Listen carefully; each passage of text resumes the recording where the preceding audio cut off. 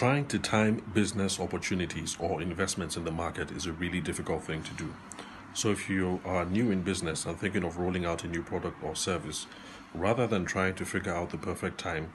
the best thing you should do is to come up with a well thought out sales process or a sales strategy for how you're going to find customers, how you're going to initiate conversations with them, how you're going to get them to take the next step, and basically just how to figure out if you have a viable business idea in the first place. Now, sometimes some ideas are before their time, but that's not something that you're going to be able to figure out right now. It's going to be something that you most likely will figure out in hindsight. So instead of trying to figure out what the perfect time is, you're better off taking your chances and moving now to see if you have a valid and viable business idea or not.